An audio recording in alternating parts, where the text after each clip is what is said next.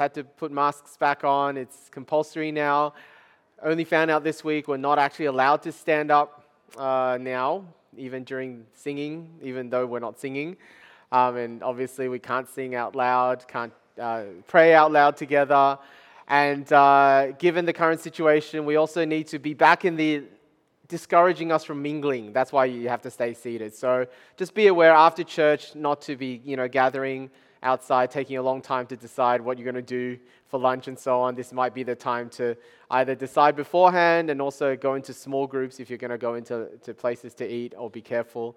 Really, thank you for your patience. It's a really tough time, but I think you'll agree that compared to a lot of places in the world, we are really blessed. So let's keep at it, church. If you're new, my name is Pete, and I'm the lead pastor of this church. So good to have you join us. Now, I want you to everyone to bring out their smartphones. Hopefully everyone has one. We're going to do a bit of an activity. We're going to go on Menti. Do you guys know what Menti is? We're going to form a word cloud. So everyone go to menti.com. And, sorry, I need the clicker. I didn't bring the clicker. But we'll show you a code, and that's the code to use. And the question I want you to think about is, what will you do after COVID? Just first thing that comes to mind. What will you do after COVID? Okay, you can also use the QR code.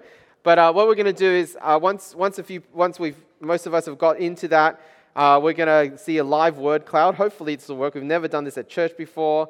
And the question is, and you can enter more than once. So we're going to see what we come up with. What is the thing that you immediately think of when you think of post-COVID, whenever that is, and what you're going to do. So I'm going to do this as well. Okay, cool. All right, you can do up to 5 options, but you don't have to do 5.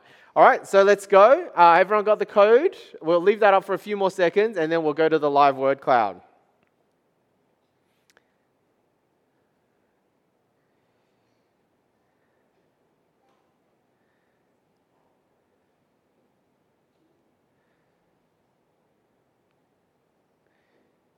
Okay, all right, let's go to the live word cloud. Let's see how we go. I've submitted mine. Have people started putting in theirs? Is it supposed to be live? It is, right? No? No? It's not happening?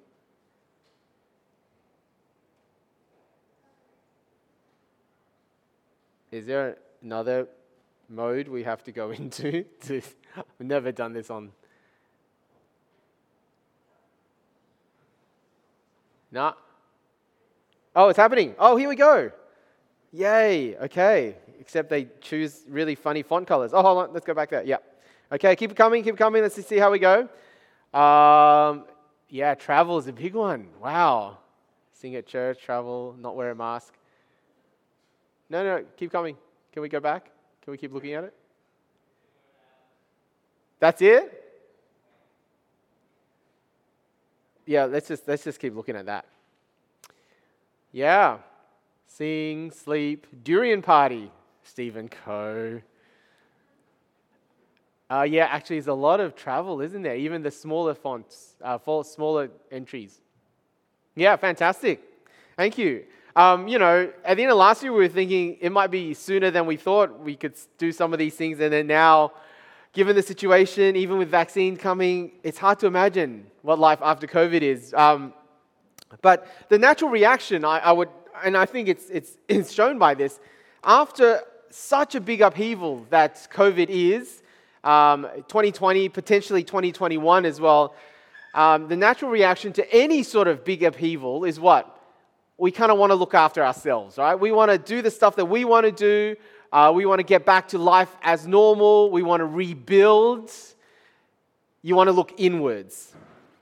Now, let me tell you about the book of Haggai and why we're doing it. Give you a bit of context. The book of Haggai, when Haggai wrote in 520 BC or BCE, 70 years before that, there was not just a national upheaval, but an international upheaval. You see, there were movements in the ancient Near East of empires that came, that destroyed other empires and other nations, and also in turn got replaced. So 70 years previous, for the people of God, there was a national crisis. Them as the people of God, Israel, got wiped out essentially by the Babylonian Empire. People were carried off into exile. So think of the kind of thing that happened in World War II, also to the Jewish nation. Destruction, exile. That was 70 years previous. Now, 20 years ago from where Haggai was written, so 50 years after exile, a new empire came on the world scene called the Persian Empire that replaced the Babylonians, and the king, Cyrus, actually decreed, quite surprisingly, that they could now return to their land. So that happened 20 years before Haggai. Now, during the exile, while they were there for 50 or so years, God was still with his people in Babylon. He sustained them, especially through prophets like Isaiah, Jeremiah, Ezekiel, Daniel. And all that time, they were looking forward to the time when God said, you will go back to your land. I will bring you back. And now this time was come. And the time that they would come back to their land, God spoke of it as the dawning of a new age. Right? Things would not just go back to normal, they would be better than even before. And key to that was going to be the rebuilding of the center of their religious life in the capital Jerusalem, which is the temple. All right, so that was 20 years previous to Haggai writing. But instead, 18 years onwards, 20 years almost onwards, we see at the beginning of Haggai, don't we? God actually has an indictment against his people. Look at Haggai chapter 1, verse 2. This is what the Lord Almighty says. These people say, now when God says these people, you know that he's not happy with them, all right? It's like in our family when the kids are in trouble, Karen always says, your son, your daughter. It's not our kids anymore, it's my kids when they play up. When God says these people, it's not a good thing. These people say the time has not yet come to rebuild the Lord's house. 18 years after they'd returned, they were saying, nope, it's not time to rebuild the temple yet. Verse 4 tells us what they did instead. God continues, he says, is it time for you yourselves to be living in your paneled houses while this house remains a ruin? In other words, they've been getting busy building, but it's to take care of their own houses. Now, it's understandable, isn't it? After a national crisis and upheaval, they're finally back. They've got to, look after themselves. They've got to take care of, try and restore life to what it used to be. Look after their own families, their own houses, their own properties. It is understandable and natural, but not if you are God's people, you see. And if you have faith in God's promises, what seems like the natural thing to do is not the right thing to do. Now, this is the reason why we chose the book of Haggai. I hope you see there's parallels to our situation. What are you going to do as you think about what life might be like, hopefully in 2021, after a crisis and upheaval like COVID? What are we going to do? What are we going to choose? So that's why we're doing the book of Haggai this week and next week. Now, before we very quickly say, well, this is what Haggai means for us now, what we need to be doing, and anytime you read the Bible, it's always a good rule of thumb, always think, the first question isn't what does it mean? The first question is always, what did it mean? Because the Bible comes to us in certain times and places. We have to understand what did it mean to the people then before we apply. So that's what we're going to do. I've got 3 points. Firstly, we're going to look at God's word then. Let me pray and then we'll get into it. And if you've been following on the digital outlines, you'll be able to see it as well. Let's pray and commit our time to God. Father God, as we think about the upheaval that 2020 has been and 2021 potentially will still be, we long to hear what it means for us. As we look through this book of Haggai, help us to see what you have to say to us today through what you said to the people back then. In Jesus' name, amen. Haggai is a very short book. It is the kind of book that you may not have even noticed at the back of your Bible. I always have difficulty finding it. And there's 4 prophecies in this short 2 chapters that occur in a really short period of time. 4 prophecies over about 3.5 month period. And even though Haggai is such a small, potentially insignificant book by our standards, it's actually one of the most significant prophets that God uses. Along with Zechariah, Haggai and Zechariah actually succeed. Now, if you know anything about Old Testament prophets, it's not a good... If God calls you to be an Old Testament prophet, you want to think twice about becoming one, because most of them prophesy things, speak on behalf of God, and no one pays attention. Haggai is one of the exceptions. So this is quite a remarkable book, what happens as a result.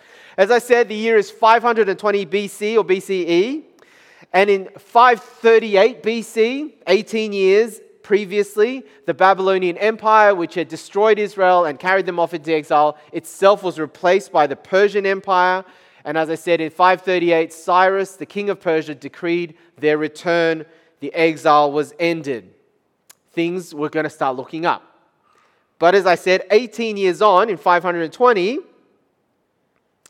they said in verse 2, remember, these people say, the time has not yet come to rebuild the Lord's house. How they read the situation, how they read the time was, well, now all of this has happened, we've returned, this is now time to lick our wounds. It's time to just survive. It's time to rebuild everything that we lost. It's time to take care of our own. In other words, it's time to look inwards. It's a very natural reaction. It's what we would want to do after an upheaval like that or an upheaval like COVID. But look what God says. God says, no, that's the wrong time. You're misreading the time. And it's the wrong way. You're misreading the way. See, now God says is in fact the time to live by faith in my promises. Now, right at the center of chapter 1 is verses 7 and 8. So let's have a look at those verses again. Just follow with me on your Bibles. Verse 7. This is what the Lord Almighty says. Give careful thought to your ways. All right, you're doing the wrong way. Give careful thought to them. Verse 8. Instead, go up into the mountains and bring down timber and build my house, so that I may take pleasure in it and be honored, says the Lord. All right, there we're going to look inwards. God says, nah. Instead, look upwards and look outwards. You got that? Look upwards and look outwards. Firstly, look upwards. All throughout Haggai, God is addressed as or is named as the Lord Almighty, or literally Yahweh of hosts. Hosts can mean armies. It can mean angelic armies. Or it could also mean the hosts of heavens, as in, stars. Either way, the impression when you see Lord Almighty, the impression you're supposed to get is that God is the absolute ruler and sovereign over all powers, earthly and heavenly. Right? When you look upwards and you see He is the Lord of hosts, that should change the way you see your time and what you do. And this is especially significant because at this point in history, in that world back then, earthly powers have just been overturned. We've had the Babylonians come and go. We've had the Persians. And then even within this time, you've had different Persian kings vying for power. And now we've got Darius, a new Persian king, finally beginning to secure his power. It's a lot of uncertainty. It's like a bit of like the interchange between President Trump and Biden at this time. When there's a change of government, there's a lot of uncertainty. And God wants to say, if you look at me, you'll realize who is the true king of all, the Lord of hosts. So look upwards, look to Him. Secondly, look outwards. Now, I might be thinking, hang on, why is building the temple looking outwards? It's sort of like another way of looking inwards, just inwards nationally, to God's priorities, but it's still looking at us. It's our temple. But you see, if you understand how important the temple is, not just to God's people Israel, but in the Old Testament, how the temple was always designed to be God's way of blessing the world, you'd understand why this is a look outwards. Let me just give you a quick rundown of how the temple idea is used in the whole Bible. It actually begins in Genesis. You see, when you read Genesis 2 and the picture of the Garden of Eden, when God created everything and everything was perfect and God dwelt in the midst of His people and put them in the Garden of Eden, Adam and Eve. Do you know the garden in Genesis is pictured as a garden temple? And Adam was like a priest in the garden temple. The way that God designed the world was always to be amongst His people in a garden temple, and through that blessing would flow to outside of Eden. Now, of course, sin came and destroyed everything and wrecked God's plan to be right in the midst of His people. And so when He rescued them from Egypt and they came out as a nation in the Exodus, what God promised, and even the way that He arranged the people and the way that they were to march towards the promised land was that He would be in their midst. There would be a tabernacle, which is a big tent that would be the kind of prefigurement of a temple. Because again, God wants to restore what He had created all the way back in the garden. And of course, when they got into the land and they set up their capital, there was to be a temple right there. Again, why? Because God wanted to dwell in the midst of His people. But He would do so in order that the nations, right, those outside of the land would be blessed. As God was in the midst of His people, they would be so attractive like a magnet that the Old Testament pictures the nations would come and stream and want to know God.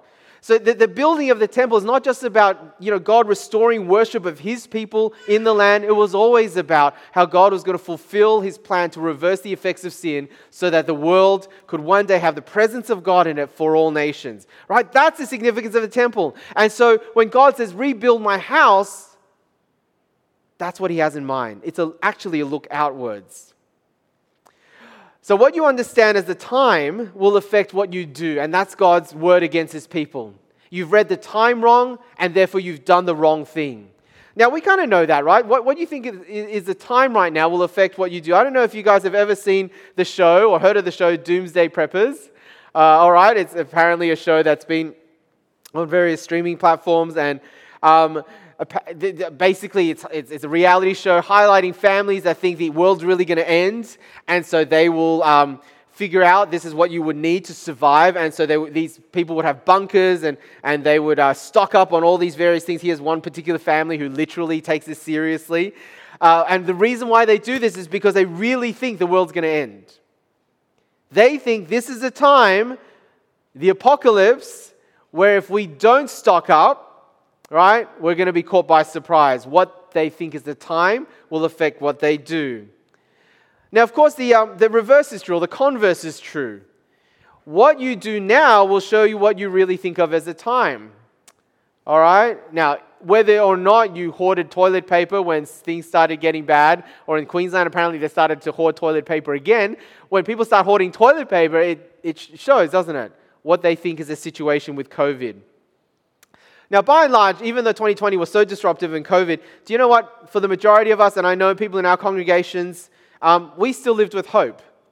We still live with hope that there would be a time out of COVID. We weren't the doomsday preppers. And I know this because even amongst our church, there were those of you who still studied. The majority of you who studying still studied.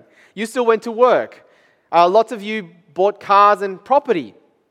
Right? Now, you wouldn't do any of those things if you really had the point of view of the doomsday preppers, that you thought the world was going to end. Right? Because what we do shows what time we think it is, and what time we think it is will affect what we do. Again, for people in Haggai's day, what they did was they neglected the building of the temple. What they did was instead they turned inwards and took care of their own houses and made sure that they were set up. And the whole idea of paneled houses is the idea that they didn't just build their houses. I mean, God's not being cruel or harsh, or you can't even build your houses. No, they started doing renos on their houses 18 years onwards, and God's house had remained a ruin. And God says, because you've done that, it shows that you think the time is contrary to what it is. This is the wrong way, the wrong time. You didn't really believe. And instead, point number 1B, give careful thought. Now, that's a phrase that comes up a couple of times in chapter 1. Now, I'll just give you a bit of a structure of verses 5 to 11. There's a bit of a sandwich thing going on. Talk about sandwich structures a lot at this church when you're looking at the Bible. There's a sandwich thing going on here. The center of this chapter is verses 7 and 8, which we read earlier, when God says, this is what you should do instead. But you'll see on either side of verses 7 and 8, this kind of sandwich, the bread of the sandwich, God is going to say, look, you need to have a look at what's going on, at what I'm doing. So verses 5 to 6 and verses 9 to 11 basically say the same thing. So let's have a look at what God is saying for them to give careful thought to. Verses 5 and 6, look again. Now this is what the Lord Almighty says. Give careful thought to your ways. You have planted much, but harvested little. You eat, but never have enough. You drink, but never have your fill. You put on clothes, but are not warm. You earn wages only to put them in a purse with holes in it. That's pretty apt because This happened at a time, this prophecy we know happened at a time just before harvest. See, God is saying, if you look around, you will see that you've been experiencing deprivation. You've been deprived rather than being in bounty. Your whole harvest has essentially failed. And you need to give careful thought to that. Or in other translations, think carefully about it or consider. God's saying, don't just miss what's going on. Don't miss and not be aware that there is a deeper significance to the events happening, even with your own harvest. Why are you experiencing these things? God is saying to them. So let's look at the other side of the sandwich, verse 9. You expected much, but see, it turned out to be little. What you brought home, I blew away. Right? God is very clear. He's taking responsibility for what's happening. Why, declares the Lord Almighty? Because my house, which remains a ruin, while each of you is busy with your own house. Therefore, because of you, the heavens have withheld their dew and the earth its crops. I called for a drought on the fields and the mountains, on the grains, the new wine, the olive oil, and everything else the ground produces, on people and livestock, and on all the labor of your hands. Take a look around, give careful thought, pay attention, and you'll see that these things are not just accidents. And we know they're not just accidents because it reminds us of a very important prophecy from the prophet Amos, who actually said these things before the people even went to exile. Look what Amos said. Amos said, the words of God, I gave you empty stomachs in every city and lack of bread in every town, yet you have not returned to me, declares the Lord. I also withheld rain from you when the harvest was still 3 months away, yet you have not returned to me, declares the Lord. He goes on, many times I struck your gardens and your vineyards, destroying them with blight and mildew. Locusts devoured your fig and your olive trees, yet you have not returned to me, declares the Lord. Pay attention, God is saying. These deprivations are discipline. God is intimately involved in what's happening to you, he's saying to his people. He's trying to get your attention. He wants you to see that these are no accidents, that they're happening because he wants you to turn back to him. And in their case, it's to get going with the rebuilding of the temple. There's a bit of a wordplay there. When he says you're experiencing drought, the Hebrew word is chorev. And the wordplay is on the word ruin, because my temple is in ruins, charev, right? You're experiencing chorev because my temple is in charev, right? God is saying, pay attention to what's going on. All right, so that's essentially the first part of Haggai, God's word then to his people. Before we turn to how they respond, let's have a look at what God might be saying to us today. All right, remember we talk about what God said, what God was saying to his people back then before we talk about what he's saying to us now. So what's God's word to us? Well, again, I want to come up to the idea of the time and the way. See, what we think of the time affects what we do, and what we do reveals what we think the time is. So for those of us here in 2021, followers of Jesus especially, but in fact, even if you're not a follower of Jesus, what does the Bible say our time is? Well, the New Testament is clear. We now live in the age of fulfillment. All that the prophets, including Haggai, spoke about is fulfilled with the coming of the Lord Jesus. I mean, just the idea of temple. Remember I talked about how important the temple idea is all the way from the Garden of Eden in Genesis? Well, Jesus, when he comes as Emmanuel, God with us, he actually is the fulfillment of God's temple presence in the world. And those who trust in Jesus share in the new age of God's presence with his people. In fact, his presence comes in to our midst, into our hearts by the Holy Spirit. This is the beginning of the new creation, we're told in 2 Corinthians. Right? That's the time we're in. We're in the age of fulfillment. And yet, you've also got to understand the New Testament pictures our time as this now and not yet, the kind of in-between period. So that bit.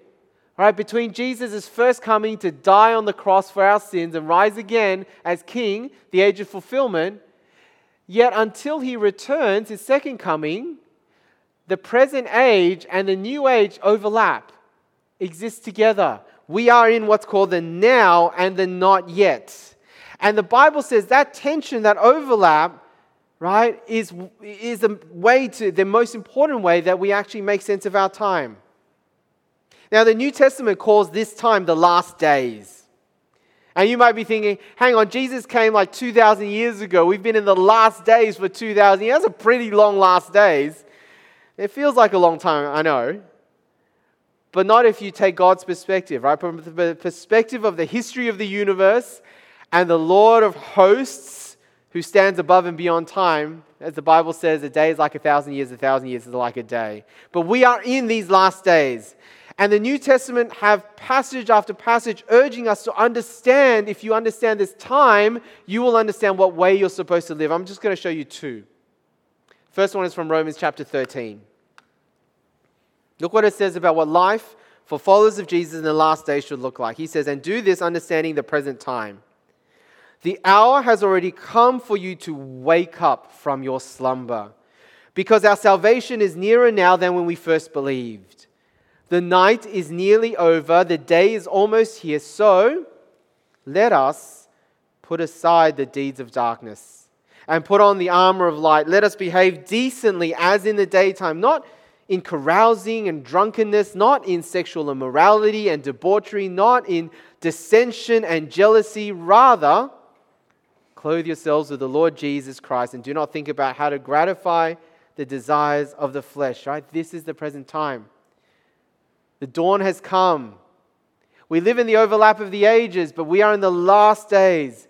And this is the kind of life, followers of Jesus, that we ought to live. It reminds me of Jesus' parables in Matthew and Luke, particularly, about how he is like the master and he is going away, leaving his servants in charge. And while you're waiting for the master to return, it's going to happen any time, you have to be faithful. You have to be ready. So here's the application. Ask yourself, if Jesus returned, would I be happy to be found doing what I'm doing, watching what I'm watching, reading what I'm reading, thinking what I'm thinking, speaking what I'm speaking at the very moment of his return? That's a hard question to answer, isn't it? Like at every moment of your life, whether you are sleeping, having a holiday, working, spending time with your family, having fun, would you be happy for Jesus to return at that very moment and find you doing, thinking, speaking, reading, watching exactly what you're doing right at that time? Now, it doesn't mean that you can't have leisure and recreation and enjoyment, because God tells us to. That's all part of his plan for us. But let's admit, there's going to be times where if we really thought serious about that question, we'd be like, no, actually, if Jesus was going to return at this time, I probably wouldn't be doing quite as much of what I am doing right now. Do you see what I mean? That's a good question to ask if you really understand that time that you're in. So that's Romans 13. The next passage I want to share with you also speaks of the time. And it's a short one from Colossians. It says, be wise in the way you act towards outsiders. Make the most of every opportunity. And the reason why I'm picking this one, because literally it's redeem the time. Right? Be wise in the way you act towards outsiders, redeeming the time. Let your conversation be always full of grace, seasoned with salt, so that you may know how to answer everyone. In 1 Peter chapter 3, we're told that, and you might be wondering, why is Jesus not returned yet? Why is this the overlap of the ages? Why doesn't he come back and make everything new right now? Well, the reason 1 Peter 3 says is because he's patient.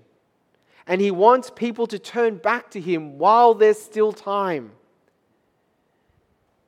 And so if we live in this time, we understand what time it is. We don't want to be the person still dining and dancing on the Titanic when it's already begun to sink and there's a limited number of lifeboats and time to get yourself and help others get on that lifeboat.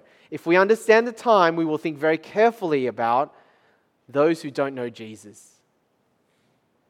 All right, and that leads me to my next point. Give careful thought.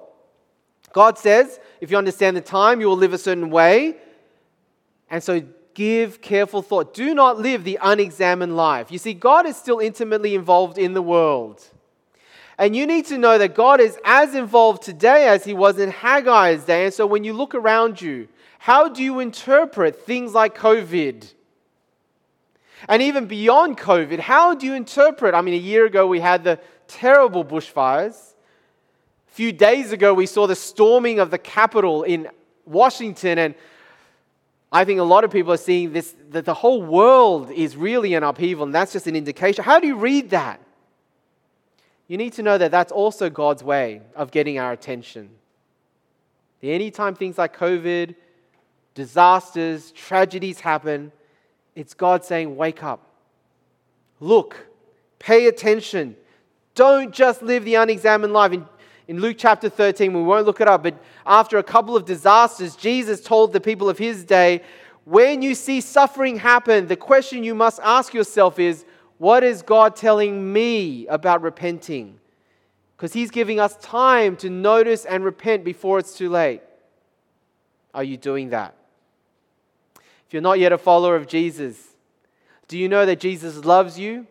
He came for you Christmas 2,000 years ago. He died for you. He rose again for you. He wants to be part of your life. He wants to forgive your sins. He wants to give you eternal life. And he has not come back because he wants you to respond to him while there's still time. Have you done that? Especially if 2020's rocked your world.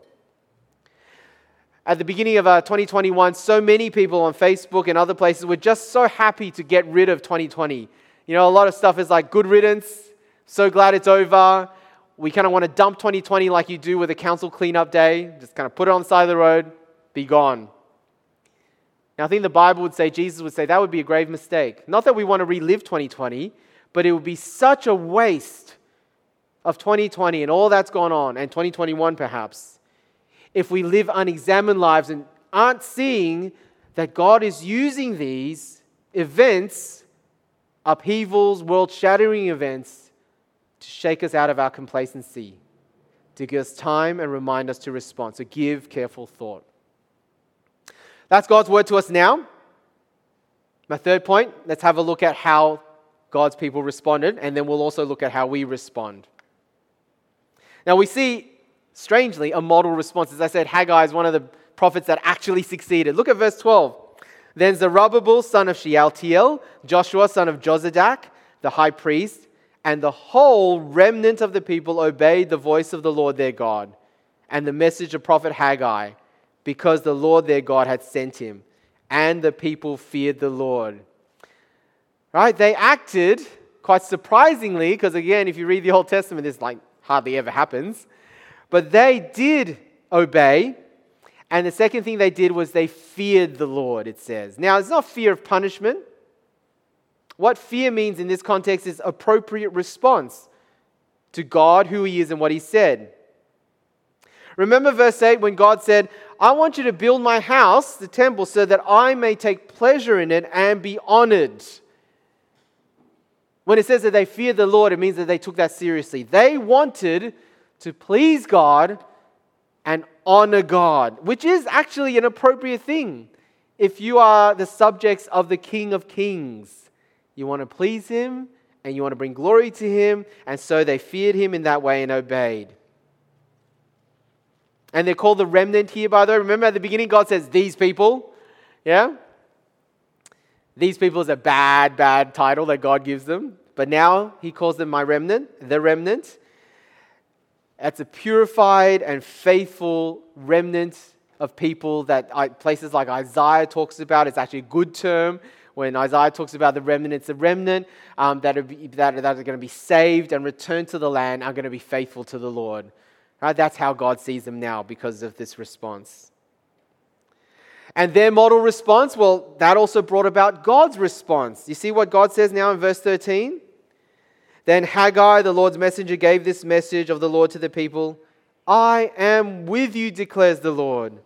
So the Lord stirred up the spirit of Zerubbabel, son of Shealtiel, governor of Judah, and the spirit of Joshua, son of Jozadak, the high priest, and the spirit of the whole remnant of the people. They came and began to work on the house of the Lord Almighty, their God, on the 24th day of the 6th month. Such a nice ending to the chapter. It's one of the happy endings in the prophets. Not many of them, as I said. But you see what God did? He acted He stirred up their spirits. They were united. And they went and did what they were supposed to do. In other words, revival happened. Right? This is one of the examples of the Old Testament of what we would now call revival. When God works His renewing presence in His people together. Now we'll see more of God and His promises next week as we go into chapter 2. But just a bit of a flash forward. They eventually did rebuild the temple, remarkably, in 5 years. Right? It took them 18 years to get started properly. And they did it in 5 years' time. But you need to know also, as you get to the end of the Old Testament, past Haggai, and right into Malachi, the last book of the Old Testament, you'll need to know that the Old Testament closes, and this temple they built is actually not the temple that God promised, and the significance of the temple that He promised in places like Ezekiel. As I said, the age of fulfillment wasn't until Jesus would come, and that's 500 years away, when God's presence would actually come in the person of Jesus, right? They built this temple in obedience to the Lord, but they would never see the fulfillment of God's promises and prophecies they would never see it in their lifetime. It would be 500 years before Jesus came on the scene. But here's the thing, right? The faithful, if you're really faithful to God, you don't allow that and the waiting and the fact that you don't see Him come through for you in your time, you don't allow that to be an excuse not to obey. You continue to obey because that's what God wants you to do right now, and you trust that He will fulfill His promises, maybe at a time far beyond you. Again, we'll look at that idea more next week. Okay, so that's them, the remnant. What about us? Now, as I said, we live in that overlap of the ages, the now and not yet. So though we live on the other side of fulfillment, Jesus, we are still waiting, right? We're still waiting for Jesus to return. And so those parables that Jesus says when the master goes away and leaves us, His servants, that's for us now. So the choice we all have, if you're a follower of Jesus, is this. You can wait, because we're all waiting. You can wait faithfully, like a good servant, or you can wait unfaithfully. That's the choice. You all have to wait. Are you going to do it faithfully or unfaithfully? Now, I want to let you know that for most followers of Jesus, being unfaithful is not abandoning the faith totally, right? The people who do that. But for most followers of Jesus, the unfaithful waiting is shown not by abandoning the faith, but that quiet, subtle, inward turn. You got that? The thing that comes so naturally when you've been through an upheaval of life and of the world. That quiet, inward turn. And you know what? COVID is one of the major factors for God's people to make that quiet, inward turn. Because COVID has put a lot of us out of discipline, out of routine. Church life has been difficult. But it's also meant that I can fit church life around me a lot easier. Right? Even for no good reasons, I can, sometimes just so much easier just to live stream rather than come in person. Not because of any concerns about COVID or health reasons, just because it's easier. Right? It's so easy to turn inwards, isn't it? Also, there's not just a COVID thing, it's a stage of life thing. I don't know if you noticed, but actually at key turning points of our lives, the transition points of our lives, that's when it's most tempting to just kind of subtly turn inwards and just look after yourself. What key turning points are they? Well, it's when you go from school to uni, when you go from university to work, when you go from being single to married, when you go from being married without kids to married with kids, when you go from working to retirement. These are key turning points. And I can tell you now, as a pastor, those places are the places we see most where people begin to either walk away completely, but I think the majority don't walk away, they just turn inwards. It's so easy at those points to think, well, I've done my bit. I've done the youth group thing. Or I used to serve. I used to give, but I've done that. I've now earned my break because this next stage of life means that I have to build my paneled houses, whatever that is. Sometimes it's literal. Or I've done my dues. I've served in ministry. I've served as a leader. I've served as an elder. I've served as I don't know what it is. And now it's time for me to retire from serving. You see what that is? That subtle inward turn that comes with stage of life transitions.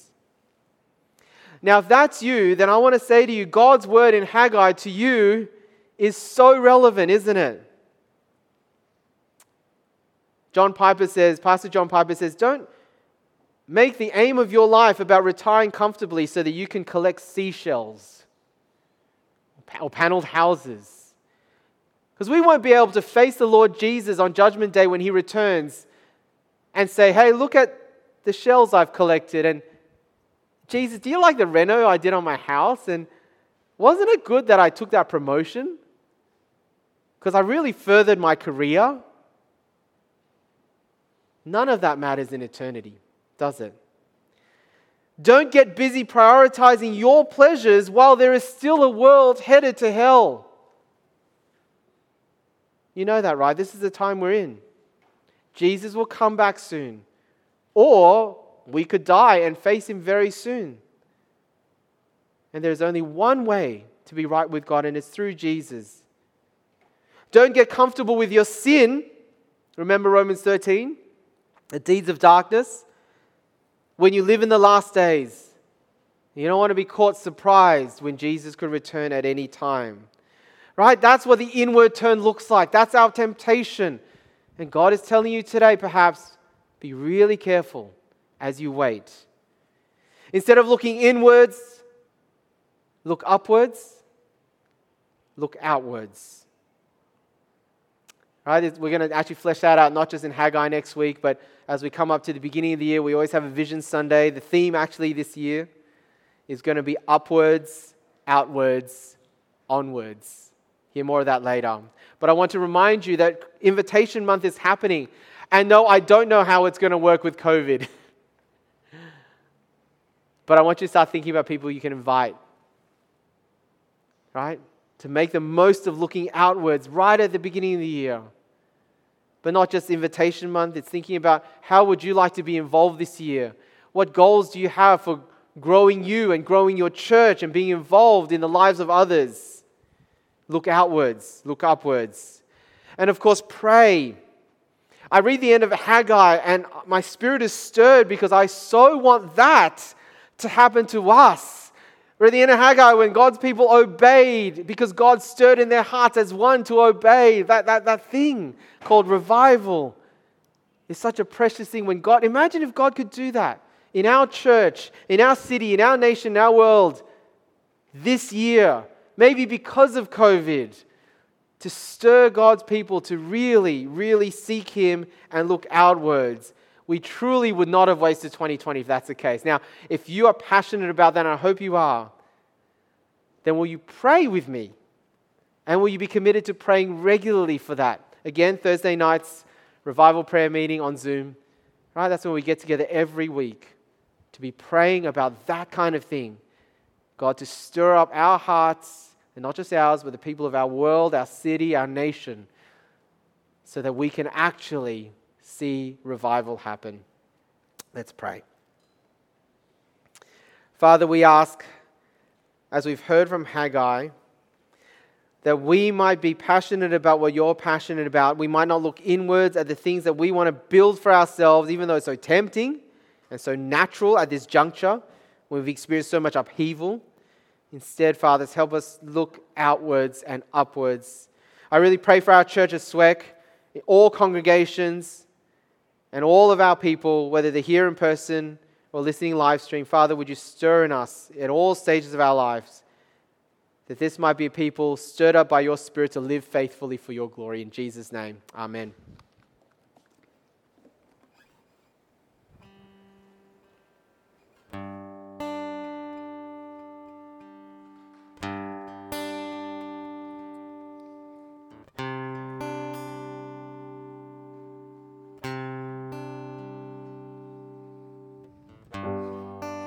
Worthy of every song we could ever sing, worthy of all the praise we could ever bring, worthy of every breath we could ever breathe. We live for you.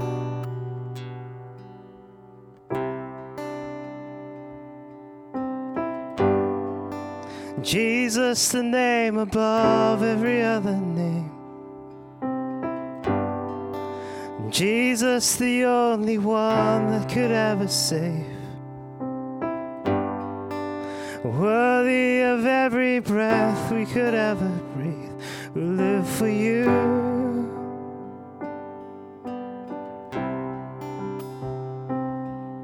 And holy, there is no one like you, there is none beside you. To open up my eyes in wonder and show me who you are, and fill me with your heart and lead me in your love to those around me.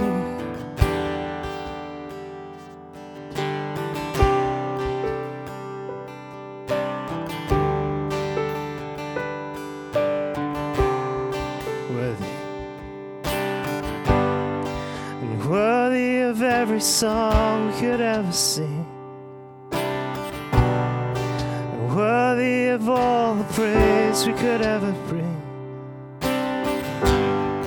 and worthy of every breath we could ever breathe. We live for you.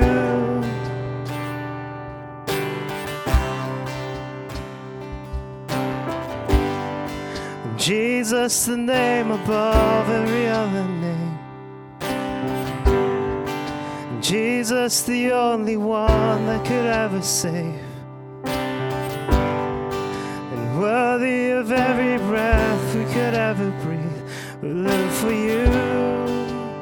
And oh, we live for you. And holy, there is no one like you, there is none beside you. To open up my eyes in wonder and show me who you are, and fill me, lead me and lead me in your love to those around me.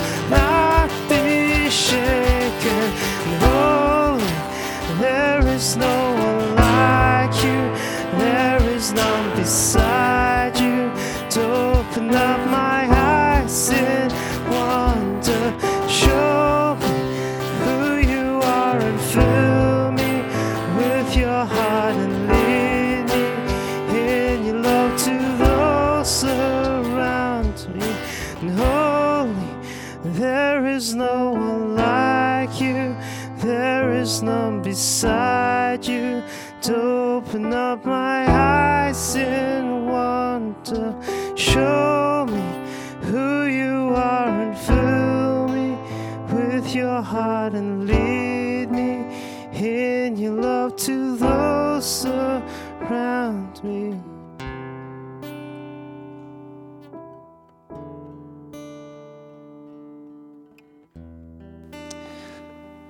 Thanks, Matt and the band, for leading us in worship. So today we've heard a lot of heavy words. I thanks, Pete, for your sermon and for challenging us. And I just want to leave with you two things. So the first thing, I guess, ironically to what Pete said, in your own time as you go home today, I want you guys to be doing what Pete said, to be thinking about your life, in some ways thinking inwards, but not in a selfish way, to give careful thought to your ways and what you have been doing this year and what you will continue to do in this year. Pete challenged us to, from God's word, to wait faithfully. What does that look like for you? And, that's a really, really hard question, right? It's such a big question, and for me, like when I approach big questions like that, the easiest thing to do is to think a bit and to give up. But you have all come here today, whether you're here in person or in church, or listening in on the live stream, whether you're here for the first time or you're here for the 100th time, you've come here today to church. There are people around you, and even if you're listening in with us from live stream, there are people in this church who care about you, and these questions are hard to answer, aren't they? That's why we're a church community. We build our lives together. And so I want to encourage you. Unfortunately, I can't, in good conscience, encourage you to have a conversation right here and now because of social distancing. But I want you to think about who you can ask these tough questions with today. Even if you're online, if you can reach out to someone you know, be intentional to talk to them and to build that community. And I also know for a lot of you guys, whether you're new or even if you've been here a long time, a lot of you guys might not feel like you have that comfortable relationship in church. You don't have that person to talk to. And again, I just want to encourage you as part of God's community. I want you to try reach out to someone if you feel like that. There are people in this church who will always be willing to listen, to care about you. Even if you feel like you've never made that level of relationship in church before, you've never felt welcome, you've never felt part like that. Let me challenge you with that. And as we think about that last thing of looking outwards to other people, just those two last reminders. Next month, continue to think outwards. Think about who you can invite to the sermon series, who might need to hear these Bible talks. And also the last thing, continue to pray for our world together as a church community. Come to our Thursday night Zooms to pray with us to build God's kingdom together. So, on that note, how about I send us out with a blessing? The love of the Lord Jesus draw you to himself. The power of the Lord Jesus strengthen you in his service. The joy of the Lord Jesus fill your hearts. And the blessing of God Almighty, the Father, the Son, and the Holy Spirit be among you and remain with you always. Amen. So it was great to see you here in person, and it was great to have you join us as well from wherever you're listening. And I hope you guys have a great week.